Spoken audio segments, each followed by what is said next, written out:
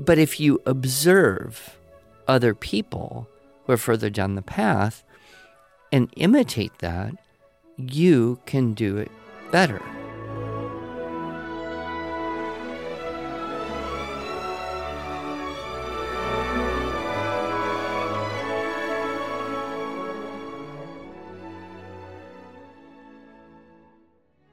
Hello, and welcome to the Arts of Language podcast with Andrew Poudois, founder of the Institute for Excellence in Writing, or as many like to say, IEW.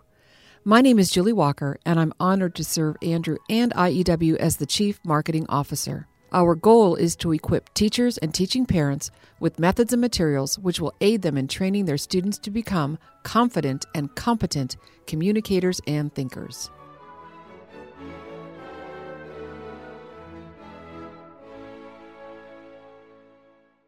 So, Andrew, I want to tell you a story about my granddaughter. Oh, well, I know you think you have the cutest, smartest little, what is she, 4 years old now? She's 4, yeah. In the world. Of course. Yeah, go ahead. Of course.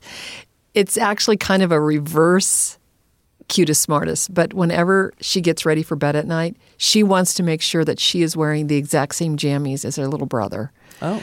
She just wants to make sure that they match all the time. And I just think, and then when I go and visit them, because they live in California, of course I live in Oklahoma, I try to be very intentional about bringing clothes that I know she has something similar to, like my black and white striped shirt. So she can match you. Because she likes to match me. Isn't that cute? So I just love this age. Well, it makes Christmas shopping for two kids easy. You just, find one thing and buy two different sizes, right? Yeah, that kind of works. Sometimes it doesn't always work because I have And your brother's, what, 2 now? He's a year and a half. Okay, almost 2. Yeah. So, of course, our topic for today is imitation, which is exactly what Lucy likes to do, is imitate or have others imitate her. Well, I kind of got into the exploration of this topic when I came kind of face to face with people who would be suspicious or even fearful of our approach, especially in the first few units, of having kids, have a source text and then rewrite basically the same content, give them a story. They get to retell the same story. We give them information. And they look at this and say, but where's the creativity? Mm-hmm. Writing is about creativity and exploration and self-expression and imagination, and this isn't that. And so, over the years, we've come up with various ways to help people understand, number one, that's where we start, but that isn't where we stop. Right. And number two, this approach, it's a tried and true method.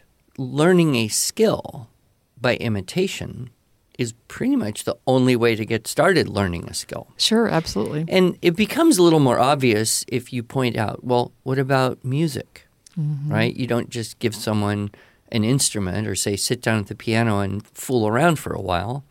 You say, do this in this way.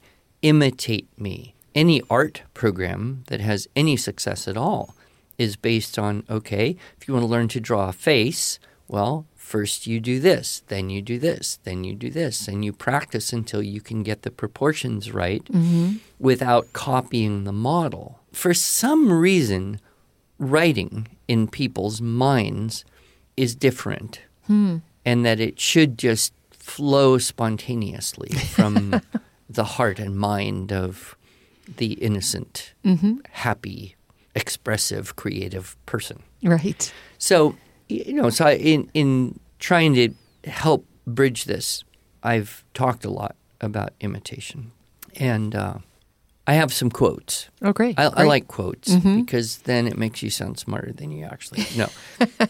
It's a form of imitation. Yes, it is. But there's kind of two views that are typified by some of these quotes. The first quote is from Edmund Burke back in the mid-1700s.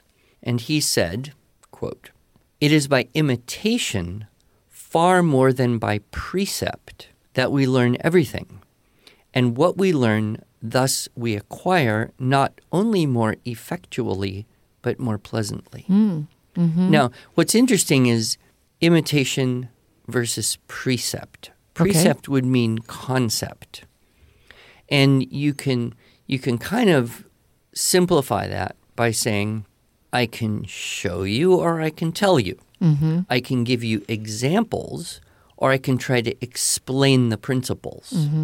Right? Right. And I do think that in our modern American approach to education, we have veered away from teaching by example and tried to do everything by explaining the concepts. Right. Yep. And then, if it doesn't work, if we don't get a desired result, we try to re-explain the concepts and just remediate and re-explain until things get better.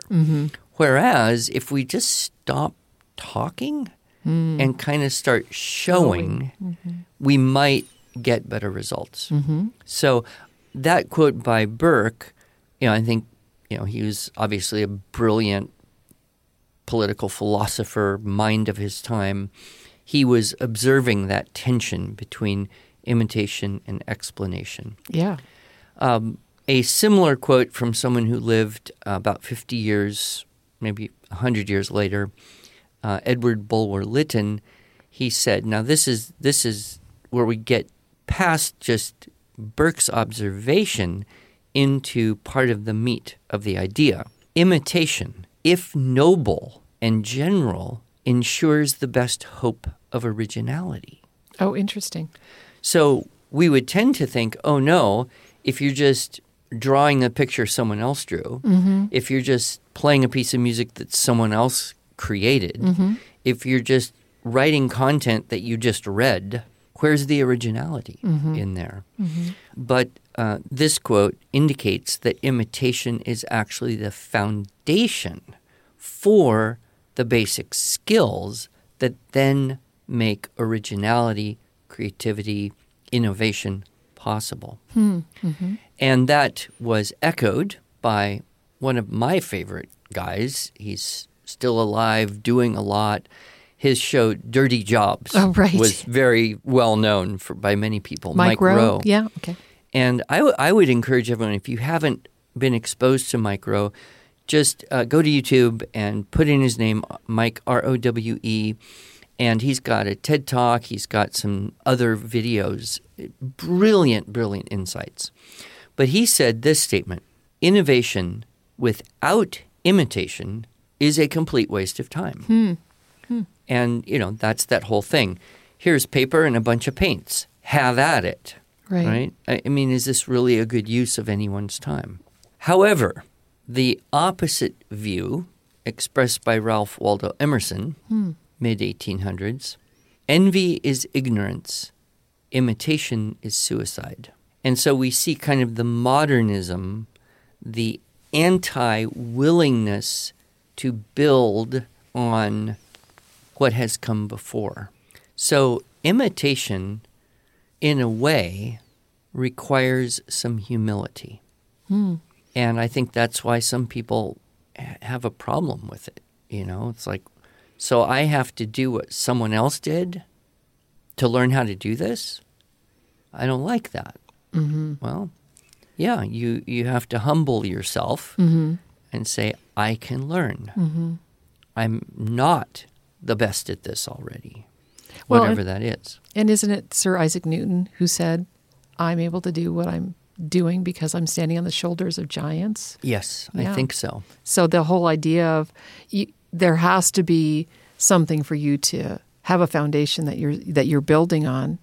And children certainly don't have life experiences to be able to create without, in the educational term, they call it scaffolding. Like, what kind of help can you give them to be successful? And I think imitation is one of those really powerful tools that we would be remiss to neglect. Yeah, and like I said, there's that tension between I want to do my own thing, but I need to imitate someone who's better than me. Right. One of the little things I love to say to people, and I like to say it as fast as possible, just to kind of make their eyes roll in their head a little bit, and then unpack it, is if you just do what you can do, you will be able to do what you can do because you're doing what you can do, but you won't be able to do anything you can't do because you're only doing what you can do.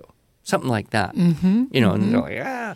But you see, the idea is if you just keep operating within the limits of your own amount of information or experience or something, you're kind of stuck there, right? But if you observe other people who are further down the path and imitate that, you can do it better. And this is true whether you're talking about a golf swing or, drawing again. I remember hating drawing. I hated art in school. I really intensely hated art class because from a very early age, I viewed everything I did as ugly and stupid and not good. And I had no idea how I could possibly get past that. I think a lot of kids get stuck there, whether it's art, as it was for me, or something else they're doing, a sport or music or writing. They don't know what to do. Yeah. And that's probably the most depressing thing you could have happen in a day is you have a task and someone says, do this, and you say, well, I don't know how. I don't know what to do. Right. Well, figure it out. Okay, just, kill me now. I'll go back to bed. Can I procrastinate? Can I argue my way out of it?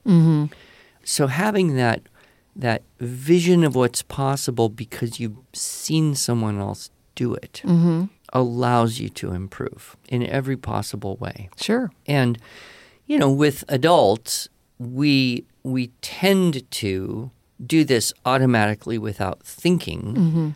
We see someone do something and we say, if I did it more like that, I would do it better than I'm doing it. Children may not have that conscious of an awareness of that's what's going on, but they just unconsciously imitate. I mean, that's the reason our children and grandchildren speak English and not Chinese, right? It's 100% imitation. Sure. So then the question is, what is creativity? What is creativity? Well, that's a big topic. I mean, volumes and volumes have been written.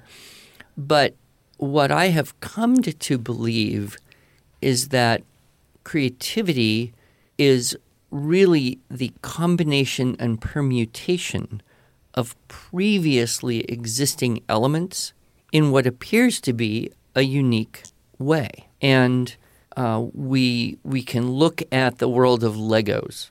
Everybody knows Legos, and almost every kid likes Legos, right, or something very similar to that. And I watch my grandsons and their capacity to play with Legos for hours of intense concentration astounds me. Right. Because I can't even comfortably sit on the floor for 20 minutes, and I get bored with Legos really fast. So there's always this tension, like, Grandpa, play Legos with us. Sorry. Or no. Or okay, but only for 20 minutes, right?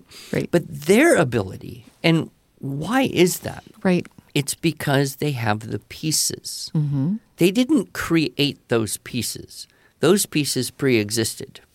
And, of course, the Lego company has been very good at creating more and more and more pieces, some of which are very rare and go for, a lot of money on eBay because everybody wants those pieces. Right. Yes, and then you can get that the soldier and the castle and all the different pieces, and you put it together and you make it look just like that. Exactly. Or you make your own thing now that you've done just that, and you make your own thing, and now you're creating. And there you have it. There's the variance in the combination and permutation. Right.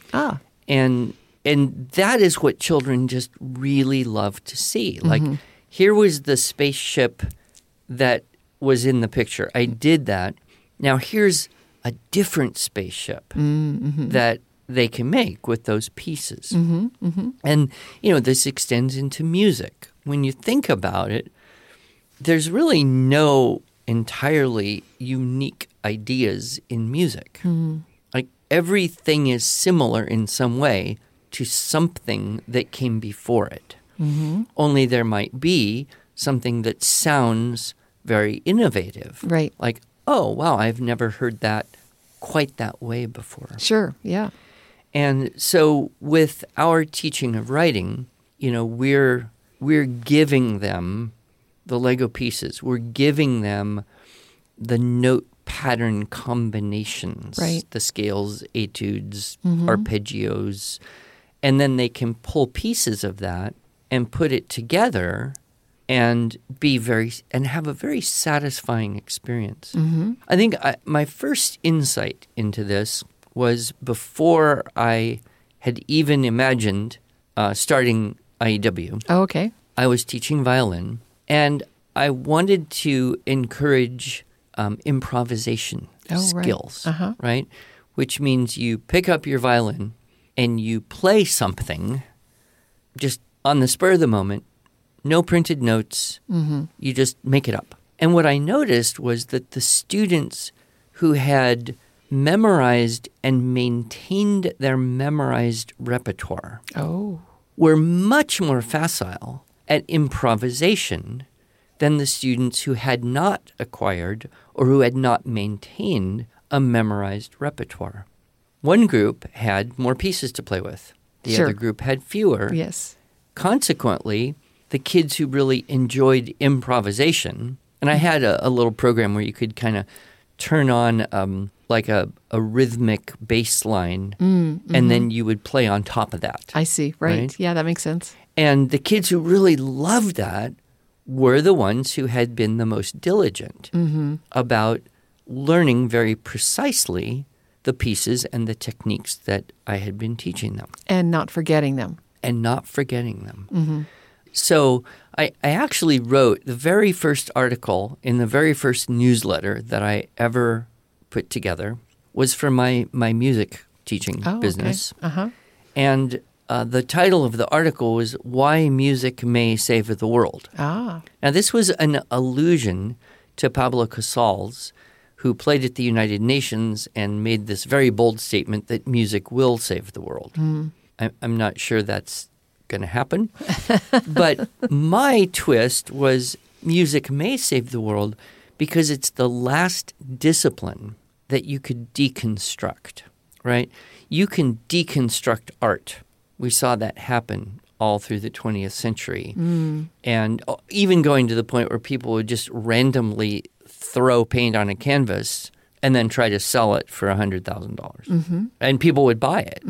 I mean, that used to be sensible compared to non-fungible tokens of ridiculous stuff that doesn't even exist, and people are paying hundreds of thousands of dollars, and you just get into this.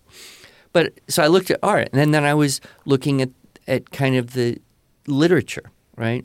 Where do we push the limits on what is acceptable? And then kind of with this explosion of this worshiping of creativity that probably started in the 60s and 70s, but was really entrenched, I think, in the pedagogical philosophy, if you will, by the 90s when I was doing this teaching. And I thought, you can deconstruct language, go all the way back to E. Cummings and look at poets and people who've tried to break rules. You can keep doing that. You can deconstruct almost every discipline, but if you deconstruct music, it ceases to exist. It's no longer music. Which would describe a lot of what we might hear today on TikTok. But my argument was that the teaching of music will preserve sanity in education. And I never imagined I would, 30 years later, be sitting here doing a podcast and having, this opportunity to teach writing to dozens, hundreds, maybe thousands of people influenced that far out. And so I think we all need to remind ourselves the value of imitation when we're teaching children, because then we can do it more intentionally. Yes. They'll imitate whatever happens. Yes. Whether it's intentional or accidental. And we all have had the experience of a child or a grandchild saying something that we wish they had not said. Why did they say it? Well, they were imitating us who said something that we probably shouldn't have said. Or someone. They heard it somewhere. Yeah. So that's kind of the way, we've gone. And I've noticed this about myself. I'm trying to learn some new things. And if I just go and do it the way, what I'm talking about is weight training. Okay. Right? Yeah. Because I'm kind of on this health kick. Yes. Andrew, when I first met you, I asked you if you ever go jogging or work out or anything, and you were just like, no, never. And yet here you are, almost 15 years later, wanting to leave. How much do you need me for anything else today? Because I got to go to the gym. Don't expose my bad habits here. But going to the gym is not a bad habit. Well, it might be if it's in the middle of the day and I have real work to do. But my point is it's very interesting. If I just do it the way I think, it's not as good as if I do it the way my personal trainer, who happens to be my son, shows me, right? Right. And it's not necessarily easy to do it the way he shows me because, like anything, there is an art form to it. I used to really sneer upon, I used to look down upon that kind of thing, thinking, well, you're just, moving weights up and down so you can look buff and impress people. But, having learned a lot about the very significant health and longevity benefits of resistance training, I got interested. And then I noticed that there are people in that gym who've been doing this a lot longer than I do. Yes. And if I watch their form, then when I go try to do that the next time, whatever it is, squats, deadlift, I don't know, that's in my mind. And so I gain greater benefit. And I don't have any expectation to ever be innovative in this area. But there were people who were innovative in the past, and there are people who are innovative now. But you have to reach a certain level of mastery before it's even worth doing it. As Mike Rowe said, innovation without imitation is a complete waste of time. Right. And I don't want to waste my time. Right. Because I don't have that much of it. Right. Well, Andrew, you mentioned several things that causes me to point to your book, however imperfectly, because that article that you were talking about, we do the book. It's a collection of your articles over the last 30 years of teaching. And of course, the very first article you wrote is the very last article in that book. Oh, it goes from more recent to distant? Yes, exactly. And so that, Why Music May Save the World, is in that book, as well as a few articles on imitation and the one that you mentioned about creativity and how that's the new God, and we need to be careful of that. So I would highly recommend to our listeners getting the book, however imperfectly, link in the show notes. And if you are a premium member, one of our thousands of premium members, you know that you have a coupon, or maybe you don't know, but you have a coupon in your account to get that book absolutely free. And oftentimes, Andrew, people who are ordering that book ask to have you autograph that for them. And that's always a joy to have you personalize that book to them. So lots of great content in there. Yeah. Well, it's a good subject. I'm continuing to think about it. And I'm working on a conference talk that I'm going to do this year at least 6 times. Oh, wow. 6 different places. And without giving too much away, I have come to see the importance of 3 things. One is code, meaning the rules. Creed, meaning the understanding of things. And then culture, meaning the community that reinforces that. And these 3 things kind of operate together, but the code is first. So if you want to learn a new thing, you would say, what are the rules of this, right? What are the do's and don'ts? And that's the first thing you need to learn. Then the next thing you need to learn is why is that so? What are the principles and mechanics and reasons for those rules? Because that allows you then to continue to follow the rules. Right, exactly. Right? Because if it's just mom said so or dad said so, then there's kind of like a right. Well, attitude and you notice that children go through this same developmental stage. Sure. In the beginning, you just tell them, do this, don't do that. Right. And you don't need an explanation. But Right. then they start pestering you. Well, why? Mm-hmm. Then you start to explore the understanding of this. Mm-hmm. Here's what we know. Right. Here's what we believe. This is why we do or don't do. Mm-hmm. And, this is a general life thing, right, as well as getting really specific about how to clean a bathroom or how to paint a picture, right? And then there's culture, which is where you operate in a group of like-minded people and you are able to share those rules and those reasons for the reasons, rules. The code and the creed in order to build something together. Right. I love that. And we see that in families. We see that in educational communities, right? Yep. A school with no code isn't going to work, right? We see it in churches. We see it almost in the tradition of the history of mankind when it comes to religious belief. Mm-hmm. Mm-hmm. What was the first thing? The code. Mm-hmm. Here's the rules. Not a whole lot of explanation. Here's the rules. You follow them. Mm-hmm. And that defined the people, right? Mm-hmm. That's if true. you followed the rule, you were one of the tribe, and if you didn't, you weren't. Right, right. Then there was a new phase of understanding what we believe and why we believe that and how the belief informs the rules. So the creed illuminates the code.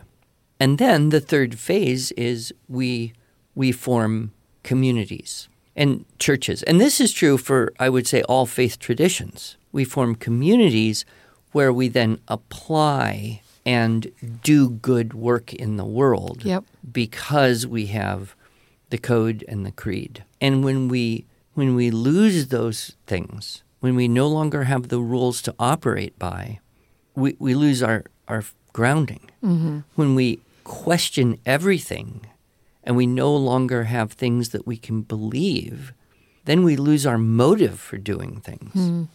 And we can no longer operate in community to a good end. So anyway, I'm going to unpack this idea more in more depth at this convention season. Mm-hmm. So I'm kind of both nervous and excited about it because it's kind of my cutting edge thinking at the moment. Yeah, yeah. What is the name of the convention talk so that those that are going to a homeschool convention this year can look It's not an attractive name. Oh, okay. Okay, I'll tell you. Preparation for Persecution. Ah. A Most Necessary Curriculum. Ah. Okay. Okay, so look for that one. Take it or leave it. And know that he's going to be talking about code, creed, and culture. I like it. Among other things. Among other things, right. Well, this has been interesting and informative and inspiring all at once. Well, we hope so. That's why we do this, right? That is why we do this. Well, thank you. Thank you.